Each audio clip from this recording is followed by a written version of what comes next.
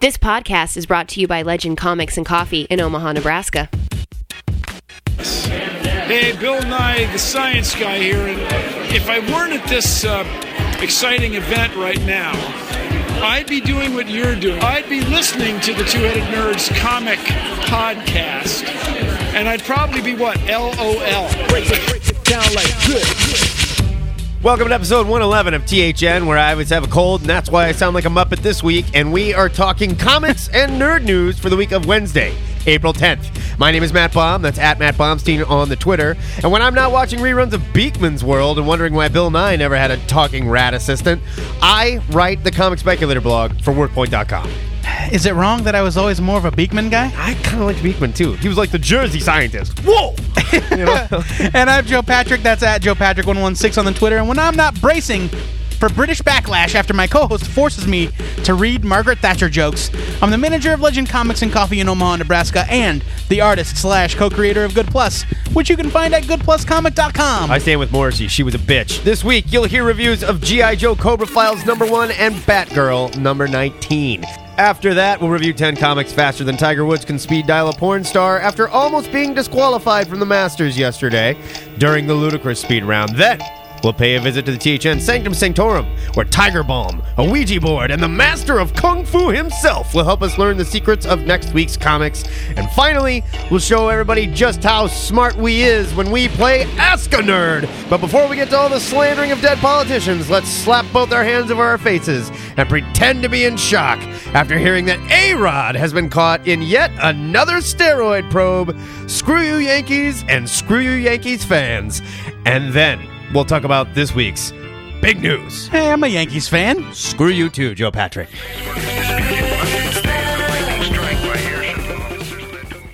This week, DC finally revealed what has been the worst kept secret in comics. The What the F*** cover to All-Star Western #19 features Jonah Hex being held at gunpoint by a time-traveling Booster Gold. What the f***? Booster hasn't been seen since his disappearance at the end of last year's Justice League International Annual. While this is certainly exciting news for fans of the character, Gold's reappearance may have broader implications. A rumor now, don't get excited. This is what we do here. Yeah. The rumor mill. A rumor coming out of WonderCon at the beginning of April indicated that Booster Gold would bounce around the DCU for a while, eventually ending up in his own title, and that he will begin to remember pre-Flashpoint continuity. Supposedly, the F in WTF was a reference to Flashpoint all along, which sounds like bullshit. Total bullshit. Didn't they just roll back on the WTF? Like They did. 2 weeks ago, like, no, that's not what they're called. That was just like a nickname. And now they're like, that's what we're calling it. Well, first they said it means what the 52, which is worse. But what the fart is that supposed to mean? Now, Matt, is DC getting ready to eject out of the crashing fighter jet that is the New 52? I kind of hope so. I don't know how they really can. I don't think that they can, but I kind of hope so. And now here's the thing. With all the other weird, crazy, bonkers moves they've made, would it be that nutty to just go back? Would it? No. And they'd get all new number ones again and stuff? I mean, like, it'd be a huge story. But it would make them look... Like, how do you recover from that? How could they look any dumber? But I mean, really? I mean, to long-term fans, yes, it's bad. But on paper, I think it was a huge success for them. Sort of. Yeah. But now their sales are right back where they were, and some are lower. But, like, how do you recover from saying, you know what, the big gamble we took was a complete failure? I just don't think they care. And I don't think they're, like, the long-term fans, I really don't think they care. What they want is millions of new fans. Yeah. I think that if there's any part of this rumor that is accurate, it'll be more that they'll try to have their cake and eat it too by saying spin off like stories. The old stories still count. Booster remembers them, but now it's a different universe.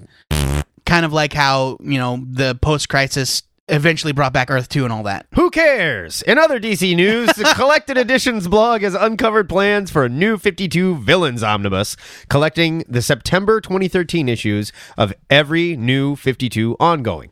The solicit for the omnibus indicates that September will be Villain Month in DC, and that every title will be replaced by a special one-shot tied to a villainous character from the regular series. except for the series that already star villains, possibly. No further information has surfaced about Villain Month, such as creative teams, characters involved, or even how many titles will be involved. I'm guessing 52? Looking at recent solicits, DC will fall short of their goal of 52 monthly titles. So maybe you should wait to say stuff before you read the thing. So expect some announcements soon on that front. Villain Month will mark the second time that DC has used the anniversary month of the New 52 for a special event. Last September was Zero Month, and I don't recall anyone caring. So perhaps this will be an annual tradition for DC. Joe, do you think this is fun? Do you care at all? I think it's fun. Can you feel anything? I can barely feel anything. Listen, we can't constantly bash on DC. I know, I'm not constantly bashing. I think that this is I like this sort of thing. I like this sort of thing too. And you mentioned something about the books that star villains. I would love it if their villain one-shot was about the hero. Yeah, that could be cool. So, if Deathstroke, who's Deathstroke's arch enemy, I guess. I don't know. But if one of the villain issues was Batman, because of whatever book. Like the Joker book featured Batman. Yeah, I think that's kind of fun. I like this sort of thing, and I think it's fun that DC does it to the whole line. It used to be en vogue back in the day for the companies to just do special covers or silent issues, but this is a huge, this is completely halting their ongoing stories for a special event, and I think it's kind of neat. No, I think it's cool too. I love these ideas. When they're well executed, they're a lot of fun. Unfortunately, they're not always well executed. They're not always well executed, but that's like any event. Some of it's going to be fun, some of it's going to be bad. Of course. But I'm looking forward to seeing what comes out of it. Also looking forward to hearing what DC is going to do to pump their number back up to 52. Yeah. Because they've canceled a lot of books, but not necessarily announced their replacements yet. That's true. We'll see. Finally, this week's Saga number 12 caused a bit of controversy when writer Brian K. Vaughan announced that the issue had been banned from Apple's iTunes store for, quote, 2 postage stamp-sized images of gay sex. The internet erupted with the fury of 1 million angry nerds who raged against Apple for everything from inconsistent policies to homophobia.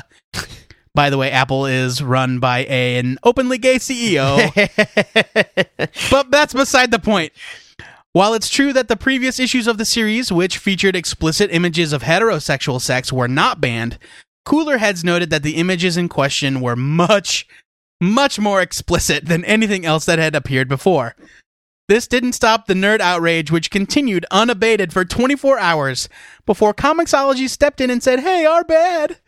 In a post on their blog, Comixology CEO David Steinberger said, quote, "In the last 24 hours, there has been a lot of chatter about Apple banning Saga number 12 from our comics app on the Apple App Store due to depictions of gay sex. This is simply not true, and we'd like to clarify. As a partner of Apple, we have an obligation to respect its policies for apps and the books offered in apps.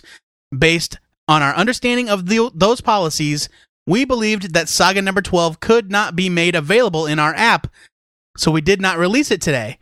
We did not interpret the content in question as involving any particular sexual orientation, and frankly, that would have been a completely irrelevant consideration under any circumstance.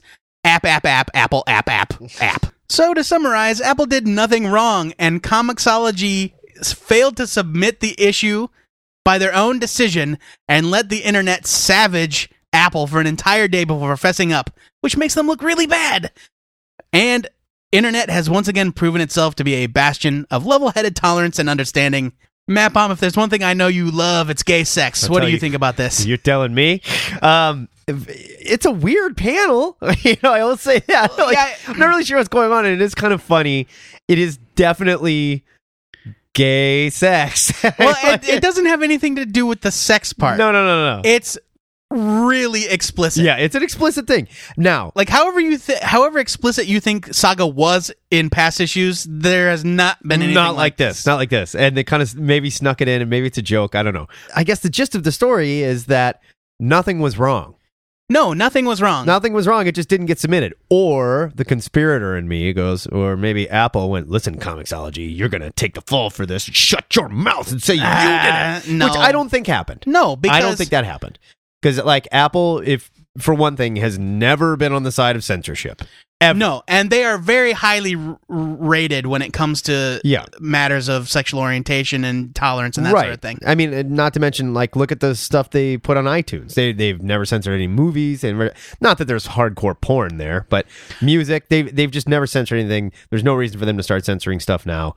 I didn't think that it was censored. There was something else we just talked about recently that like was banned. Until now, actually, you couldn't get like Black Kiss. Oh, that's right. And that's another thing in Apple's favor. Like everyone was ready to jump down Apple's throat about being homophobic. When you couldn't get Black Kiss on there, you couldn't get you can't get Housewives at Play. No one was like on there. Apple's totally racist towards demons with penises that rape women.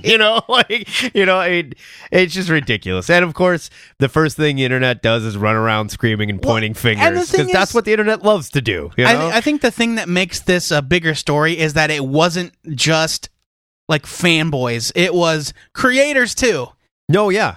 And like, what was Brian K. Vaughn? Yeah, how did Brian Vaughn even find out that his thing was not going to be up on the App Store the day before it came out? Somebody told him. Probably Comixology. Oh, I mean, you looked at the list for digital releases and it wasn't there. Yeah. And from there, they made a leap in logic, I guess. I don't know. But like creators were coming out in force. Comic news sites were reporting it as Apple bans gay sex scene. Which makes me wonder if they did roll back on something. Because it was I don't think they did. Hey, we all agree we don't like queers, right? Let's not. I mean, it's not. I don't think it was like that. But maybe they were like, maybe this is a little too explicit. Let's not do it. And then everybody freaked out and they went, all right, here you go. Gay sex. It was a mistake. I think, I don't know. I think the story here is that people jumped to the absolute wrong conclusion and it really has left, I think, damaged Comixology's reputation. Probably, a little bit. And I mean, they're still really the only game in town when it comes to getting all your digital comics in one place, but man, bad move, guys. Like a full news cycle went by. Yeah. And Apple just was like blissfully unaware that there was a problem. Yeah. Well, apparently nobody at Comixology was checking their email either. I guess.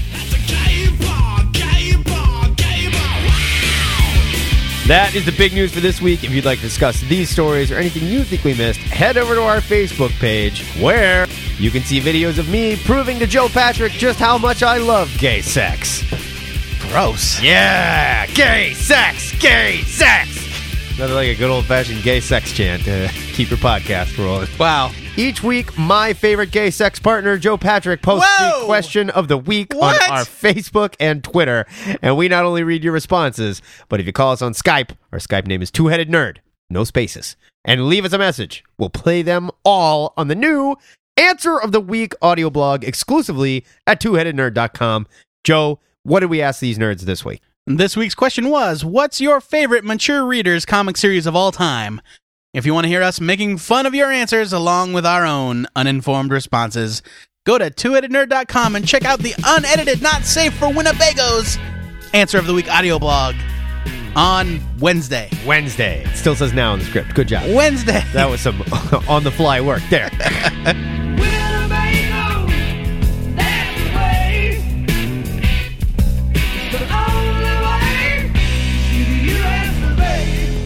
It's review time on THN where Matt and I read 2 of this week's comics and then get all weepy and cry while telling you guys how they made us feel.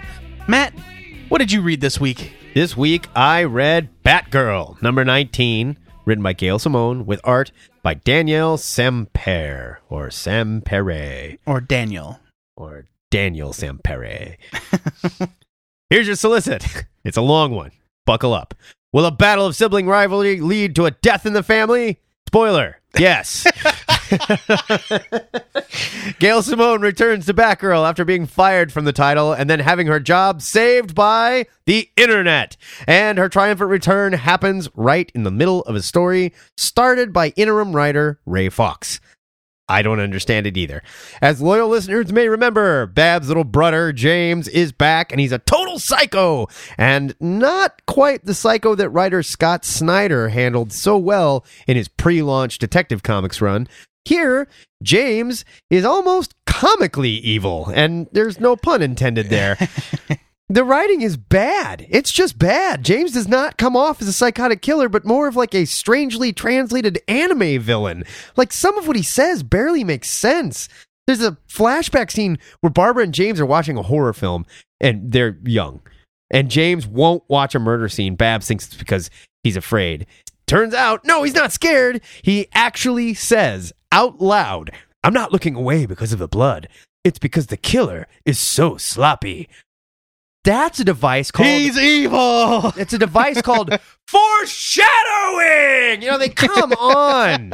Really? This is just ham-fisted writing. I don't need James saying stuff like this to make me understand he's psychotic. I don't need James standing in front of an old amusement park clown holding a sign that says, "You must be this tall to ride," but ride is crossed out. And now it says, "You must be this tall to cry," to illustrate that he's evil. It's dumb. And, spoiler alert, the whole reason that he's psychotic is he was jealous of Babs when they were kids because she got more attention for being smart and good at ballet. For not being psychotic. That is stupid. This is lazy writing. It's the equivalent of Hollywood telling us that Michael Myers from Halloween was turned into an unstoppable killing machine because his mom and big sister were trashy sluts. I mean, it's just dumb.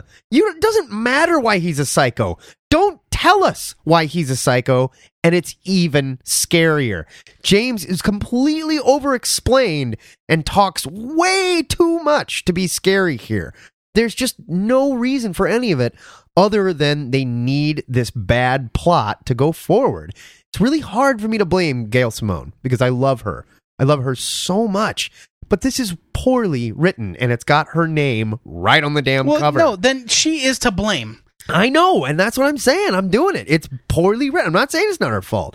She did jump in the middle of a story, which I don't understand, unless, like, Ray Fox died or something. But I think that, like, this is where it was going before. Like, we don't read Batgirl on the regular. No, it was. And so I think this is all stuff she set up. Would you argue that all the Gail Simone stuff you've read before this Batgirl series was stuff that you enjoyed? Maybe not all of it, but most of it. I would say 90% of her stuff I enjoyed. I think Gail Simone is a very talented writer, but that doesn't mean she's not capable of a misstep. I agree. And I think that what's mostly bad about this is the dialogue. Yeah, it's horrible. That's not editorial. Editorial would be plot. I agree. But now I will say, if she's trying to roll with the story as Ray Fox was writing it and make James speak the way that Ray Fox had him speaking, she did a good job of that. Because Fox set that up. Okay. I'm not trying to take any fault away from her here. I'm not going to spoil the end of the comic here, but there is a big... You already did. Oh, okay. No, I didn't. I get it. There's the very end. Big failed Shakespearean climax that plays out with James Gordon Sr. doing some of the worst police work of his life. And once again, it seems only for the purpose of forcing this bad plot device. To make the story even more cloying, we find out that Babs' roommate, who James had been trying to seduce to get to Barbara, or something like that, we find out she's transgendered, which I'm fine with. You know what? You can make the whole damn DCU transgendered if it's a good story. I don't care. But it does nothing for the story here. In fact, it happens in this really awkward panel where Barbara, doesn't even react. Babs comes in, tells her old roommate everything about her past. The Joker shot me. I was paralyzed. I miraculously got better. The editorial DC still hasn't decided how yet, so I'm not going to go into it. And then her roommate turns to her and goes, "Babs, I appreciate you telling me all that stuff. I'm transgendered." It's like the roommate needed something. Right. It reads like the roommate needed something of comparable weight, right, to share after Babs' story, and went, I'm transgendered. I've got a weenie in my pocket. I mean, it was just so awkward. And then Babs immediately just throws her arms around her and goes, "I love you. Hold on, my phone is ringing. Oh, gotta take this. I'll see you later." And leaves. One panel later, she leaves. They don't sit up crying all night, say, "Oh, that must have been so difficult for you. I can't imagine what it's like to grow up like that." Yeah, it's just sort of "Oh, great. I love you. Goodbye." And I mean, I understand the plot needs to move forward. Sure. But it like the whole moment falls completely flat, and it feels like it has literally been shoved into what tiny space was left. Right. It's just stupid. All this does is it does nothing for the story. All it does is grab headlines. That's it. It's a headline grab. Because it adds nothing to it, whether or not she's a girl with a wiener. I mean, it adds nothing to the story. Like, here's an example of this sort of thing done right. Like some years ago, Judd Winnick was writing Green Lantern. Yes. And Kyle Rayner had an assistant that was helping him out, and he was a gay, a young gay teenager. And he was bullied. And in one issue, he was the victim of a hate crime. Like, he was brutalized. Yes. And... at the time, people gave Judd Winnick a lot of crap because Judd Winnick is very open about his relationship with his friend Pedro, and his opposition to homophobia and all this stuff. Pedro and Me about the guy, his friend that died of AIDS. It was easy to read it as Judd Winnick being on his soapbox, shoving this into Green Lantern where it didn't need to be. Except the story was about that. Right. It wasn't Kyle Rayner's off to battle major force once again. I stopped by my apartment to charge my ring real quick. By the way, I got beaten up. Yeah, or not even. Or like, oh, hey, there's Harry the hot dog guy that I see every day. What's going on, Harry? You're in a bad mood. Yeah. I've got prostate cancer. Like, well, see you later, Harry. That was the story. That's what the story was about. Yeah. And this should have been handled a whole lot better. Give us a one-off issue where Babs discovers this about her friend. Right, or maybe like the secret that she's been keeping about all this stuff, and her victimization is like all of a sudden seems like nothing in the face of what her roommate has had to deal with for who knows how long. This just did nothing. Felt completely flat. Yeah. Leave it. I can't give it a bigger leave it. I should say the art by Sampere, solid. Nothing to write home about. He put some genuine emotion in the panels, but the dialogue was terrible. The plot is bad, and the transgendered thing just stuck out like a sore thumb. It's true. No pun intended. Wow. Yeah, I agree. I'm disappointed in it because I want to like it, and unfortunately, every time I pick up Batgirl, I'm just given more reasons why I don't like it. She spends this whole issue complaining about how horrible it's been since she started being Batgirl again. Well, here's my solution: stop being Batgirl. Sure. Yeah. Stop being Batgirl. Go back to being Oracle. Yeah. You don't have to sit in a wheelchair to be Oracle. No, just you do really it. Don't. You don't. But I'm giving this a leave it as well. It was ham-fisted, way over the top, and it didn't do anything for me. In fact, it made me groan. Right. So I'm giving it a pass. Joe Patrick, tell us what you read this week. My pick of the week was G.I. Joe, The Cobra Files #1 from IDW, written by Mike Costa, with pencils by Antonio Fuso, and inks by Emilio Lecce. Here's your solicit. Her name is Chameleon, and she used to be a Cobra agent. I think it's pronounced Chameleon. And she used to be a Cobra agent. Now she's made her way into the G.I. Joe team the honest way. But even with the best of intentions, does she have what it takes to fight on the side of the Angels? Flint thinks she does, and he is willing to gamble the lives of his teammates on her. Unfortunately, with the Quimson twin called Tomax pulling the strings, no bet is a sure thing. Time out. Their headquarters in a casino, and in the solicit, we have reference to no bet, gambling and bets, betting. Like, come on. They put every character name in all caps, which makes me want to scream the names. Yeah, I know. Does she have what it takes to fight on the side of Angels? Flint thinks she does. Longtime listeners may remember me raving about G.I. Joe Cobra in the past, though I'd fallen way behind in my reading of the series. I think from now on we always yell anything that is written by like the company in all caps gets screamed. Okay. I was hoping that this new relaunch would give me an opportunity to jump back in. Unfortunately, this read more like Cobra #21 than a new #1. This issue follows Erica Laten, a former Cobra operative who is now a conflicted member of the G.I. Joe team. And while Laten struggles to find her place on the Joes, her fellow Cobra defector, Tomax, tries to undermine the team from within. Costa's script is as good as I've come to expect from him, but I felt really lost with a lot of what I read here. I realize that I'm jumping in after missing several issues, but this is a new first issue, and you'd think that the main goal behind the relaunch would be to lure in new readers. I don't know how any new reader would be able to latch onto this. I read the first few volumes of this series, and even I barely kept up. The art by Fuso is not as good as I remember. I'm not sure, though, if it's due to Lecce's inks or if Fuso was just rushed. It's not terrible, but it's not up to the standards that Fuso set in the earlier volumes. Yeah, he's really good, and this did not look good. It didn't look great, no. Yeah. It's sad because I was really excited to get back to this world, and I plan on catching up on what I missed, and I expect that will answer any questions I have, but because of the mediocre art and the impenetrable script, I can only give this a skim it. It's not bad. It's well done. It's well told. It was well written, yeah. The art is so-so. It could be better, but unless you've been reading from the jump, I don't know how you'll keep up with this. It's a very poor first issue. That's what I'm saying. Okay, I am that new reader. I did not read the old Cobra series. I know what it's about, and I know it was great, and I know it got great reviews. If I picked this, after reading this, I have no urge to go back and read the other stuff. Because, first of all, I just didn't know what was going on at all. I was lost. Their headquarters is in a casino. Why? No answer there. Cobra Commander's kid is dying. First of all, didn't know he had a kid. Second of all, why is he dying? No clue. Yeah, I mean, this really needed a recap page. Yeah, I mean, and all they needed to do was just recap what happened on the first page, and there's nothing. They just throw you right into it. Yeah. And without a frame of reference, I couldn't even tell who some of the characters were.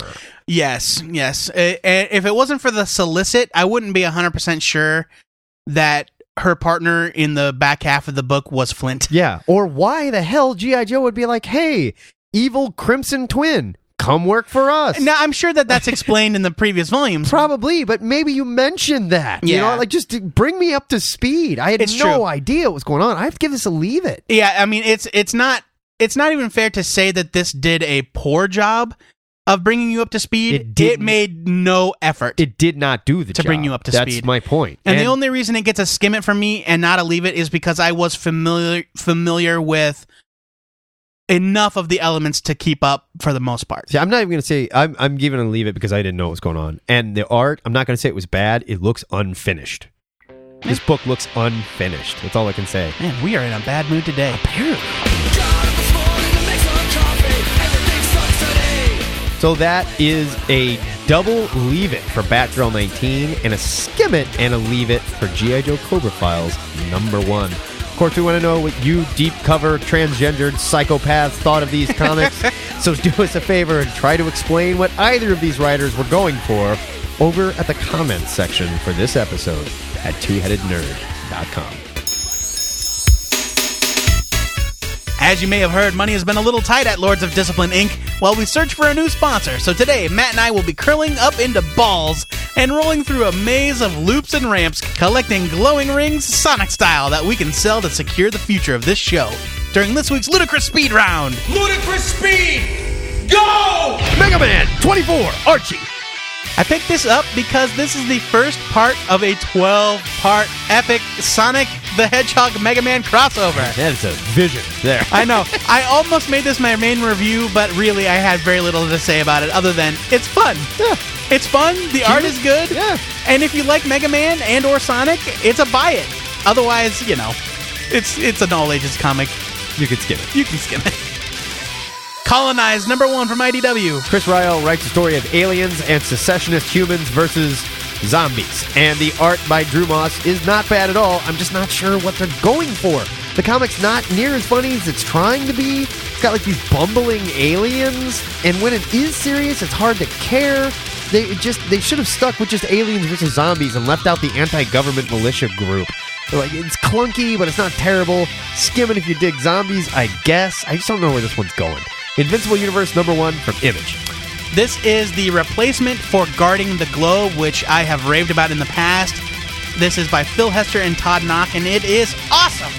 They're doing a great job telling the story of the larger Invincible Universe, and I love it. I love it. The art is great. The script is great. This is a wonderful book by a great creative team. Huge buy it. 6, #2 from Image. #2 actually fleshes out what is going on in the book a little more, and it looks like, if you paid attention to my review of Sex #1, I was right. Our hero has been just that, a celibate hero for so long, that he never really fell into any of his carnal urges, and now he's starting to give way to him. This is a really well-written human book. Joe Casey has done it again. Love that guy. Buy this. Ultron #1, AU, Marvel. Because they had to put the AU on there just in case you didn't know this tied in. This is not actually about Ultron itself, but rather it's about Victor Mancha, who you may remember as the son of Ultron from The Runaways. I miss The Runaways a lot. I think he's a fun character who was an android raised as human who found out that he was built by Ultron and rebelled against him. So Ultron has a Hispanic baby mama? Yeah, Ultron has a Hispanic baby mama. Oh, he likes them spicy. Oh, Wow. this was okay. The art was not my favorite, but it's a decent story about a character that I think is kind of interesting. It's hard to call it essential reading for the Age of Ultron tie-in, but it may be of interest to people that are curious about the upcoming Avengers AI. I'm giving it a skim it. It's good, not great. You probably can miss it if you're on a budget. Batman, #19 from DC. We got another fold-out what the cover here featuring Bruce Wayne pointing a gun at James Gordon. What? Yeah, it's Clayface. But, I mean, this was well-written and it's fun. It kind of felt like a fill-in issue while they're building to this Batman Year Zero thing, but not bad. It's not one of Snyder's best Batman issues. Skim it.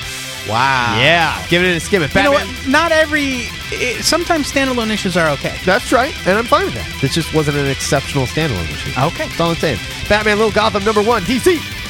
This is the print version of the Digital First series by Dustin Nguyen and Derek Friedolfs. It's what it sounds like. It's kiddie versions of the Bat family running around. I'm just so glad they Getting figured into out a wacky way adventures. to give us DC baby covers too.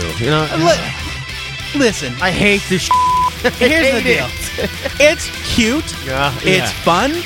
It's beautifully painted by Dustin Nguyen.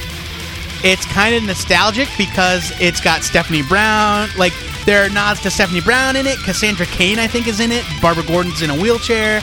It is like the old. It's the old versions of the characters. So there was something nice about that. Fair enough. But it is what it is. It's just cute and fun, and to call it a must-read is a bit of a stretch. So I'm giving it a skim it, but it's worth checking out. Said this about. Well, listen, I gotcha. Here's the thing. In all seriousness, a kid came into the shop today with his dad. This kid's like 2 years old. Okay. Barely talking in complete sentences, and he couldn't shut up about Batman Little Gotham. So if that's not an endorsement for you, I don't know what is. There you go. 2-year-olds love it. Yeah. Fearless Defenders, #3 from Marvel. Marvel really wanted to have Wonder Woman in their universe, and it looked like they were doing Lady Sif, but instead, Cullen Bunn gives us Warrior Woman, who dresses like Wonder Woman, whose real name is Hippolyta, which was Wonder Woman's mom. Hippolyta. But whatever. And she has dreadlocks. Ugh. I don't like this book. I just don't like it. I don't care. I want to care. This should be right up my alley. It's Asgardian stuff. It's Hela yelling at the All-Mother. And I don't care. I do like Misty Knight. I like Misty Knight too. Don't care about this. I can't give it a leave it because it's fairly well written, but I barely care. Skim it. Avenging Spider-Man #19 from Marvel. This is Spider-Man teaming up with Sleepwalker. I couldn't wait to read this issue. Wow. Sleepwalker comes out of nowhere. That's a name you haven't heard for a while. And returns to the Marvel Universe. Marco Cicchetto. Is Marco Cicchetto? Yeah, Marco Cicchetto does a great job on the art. He didn't quite get all the Sleepwalker reference he needed, and his redesign is a little wonky. Huh. He's got no mouth. He looks super scary. But, I mean, maybe he did that on purpose. It's Sleepwalker mucking around in Doc Ock's brain as some sort of dream monster takes over his body and runs amok. Super fun. Great art. I love this book a lot. Does Sleepwalker know his secret? No. Okay. Which was kind of silly. Yeah. But I'm going to give it a pass because it's Sleepwalker. Okay, fine. You can't have Doc Ock outed by Sleepwalker. Oh, fair enough. I'm giving this a buy it. I love this book. Sledgehammer 44, #2 from Dark Horse. This is the second part of the 2-part mini-series, and it turns out I was right. I'm not going to spoil the book and tell you what I was right about, but I was right. Called my shot. Boom. Now, I don't think it's a spoiler to tell you that Dr. Brutenholm from the BPRD shows up in the end of this. So it does, in fact, take place in the Hellboy BPRD universe. I am prepared to see more of Sledgehammer 44 because I think this character is really cool. You should go out and pick up both issues. Buy this, buy this, buy this!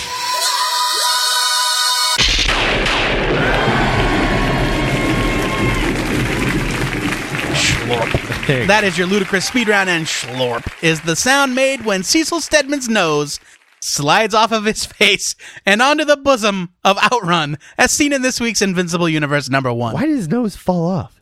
They explain it. Oh, okay. Gross. Yeah. My head cold is really going to help me with the Sanctum Sanctorum this week.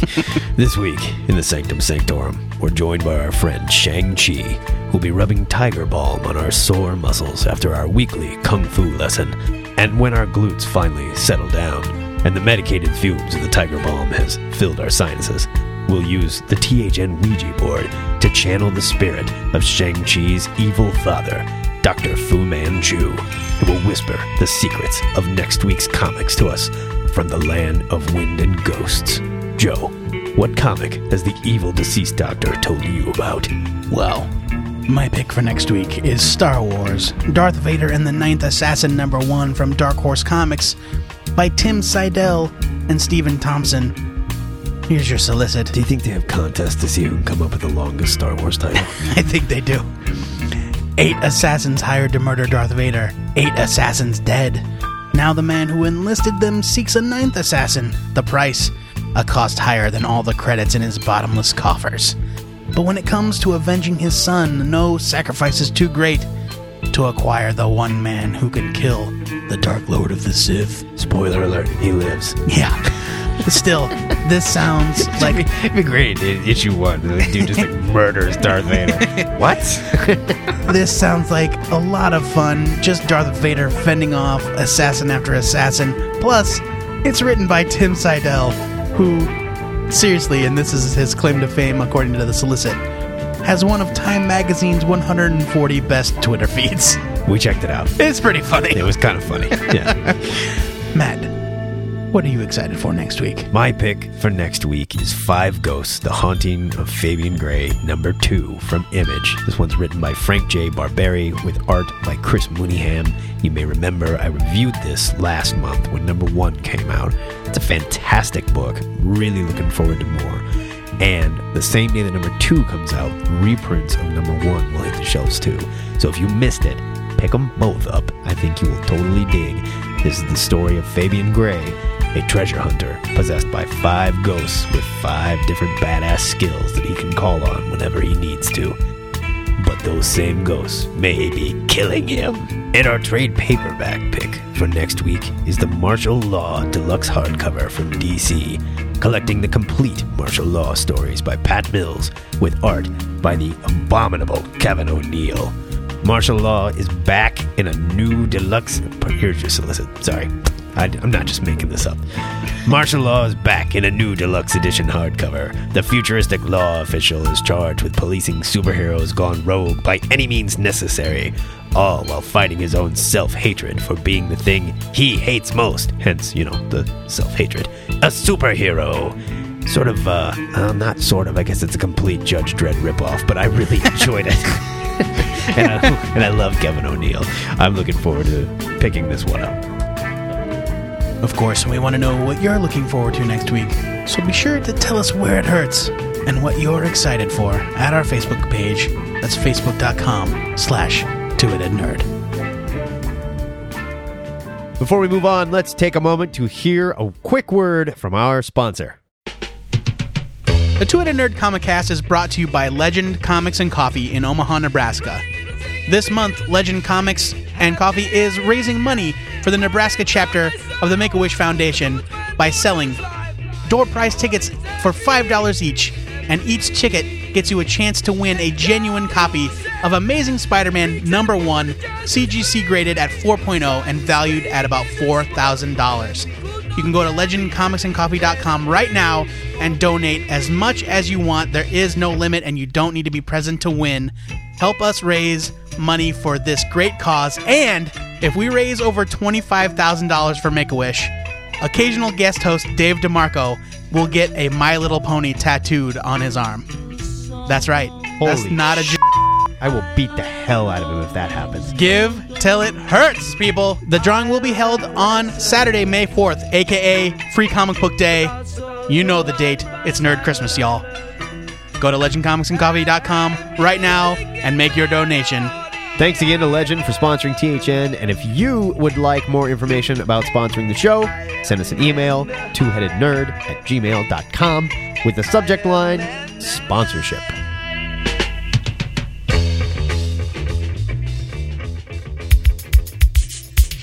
Now it's time to dump the THN mailbag on the floor of the ziggurat and let the pugs choose a question submitted by one lucky listener. That's right, kiddies. It's time for Ask a Nerd. This week, Johnny Ray writes via email. Johnny Ray is probably not a hick, but I'm going to make him sound like one. Dear Ask a Nerd, I have superpowers. I can tell without reading an issue of the Avengers that it'll suck if Spider-Man and Wolverine are on the cover. Spider-Man and Wolverine are not Avengers. Doesn't Marvel know that? Why do teams' roster change so fast it makes my head spin? Which brings me to my question. What 2 or 3 teams have the most stable roster over their lifetimes? I don't have a particular answer in mind. Just wanted to see what you would come up with. Putting yourself in the shoes of a writer, what do you think drives these frequent changes? And was it always like this? Thank you, and God bless. Great question, Johnny. Good question, Johnny. You sound like the guy that sells the vehicles in Borderlands. Fair enough. Well, yeah, to answer your last question, it has always been like this. Yeah, let's start at the end. It's always been like this. Having teams change their lineups has been something that's happened since the dawn of super teams. Pretty much. Even the Fantastic Four has had different members. Which you would think would be pretty solid. Right. But, Avengers number 4 immediately added Captain America, and then a year later, the founders all quit, and Cap had a completely original team. Yeah. It's just kind of... the X-Men didn't even really hit their stride until Giant Size X-Men number 1, where they introduced 7 new team members. It's true. It's a fun thing to change up your lineup a little bit, to add characters here and there. It's also a sales gimmick. You throw in some new characters, see if they stick. They get spin-off books. It's good for everybody, you know? And it keeps the book exciting. It keeps new blood in the book. I'm with you. When they first told me that Spider-Man and Wolverine were going to be Avengers, I said, that's dumb.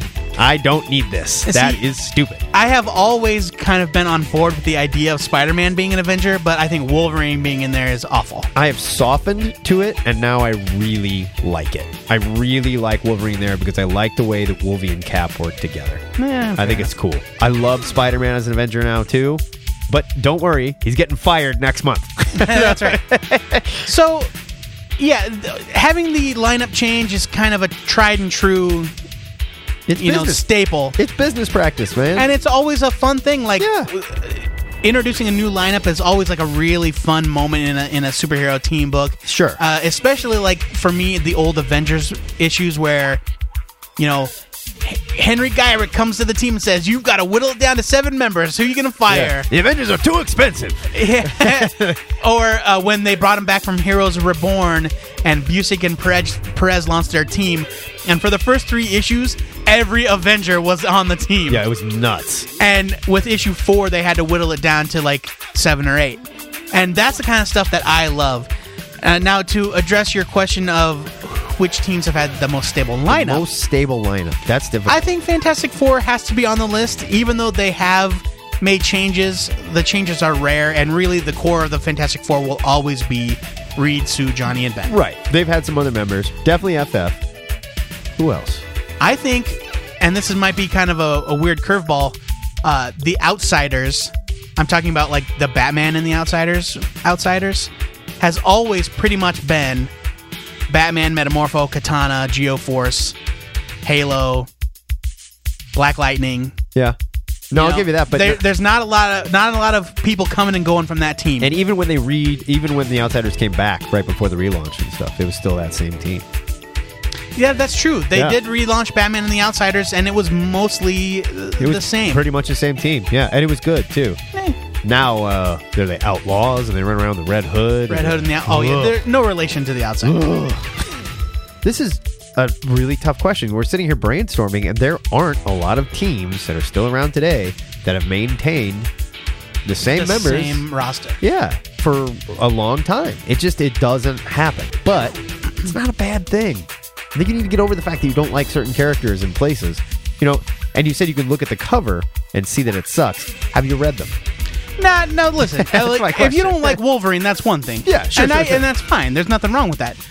But the changing of the team roster is just a classic trope of comic books, and it's been that way since the beginning, and it will always be that way.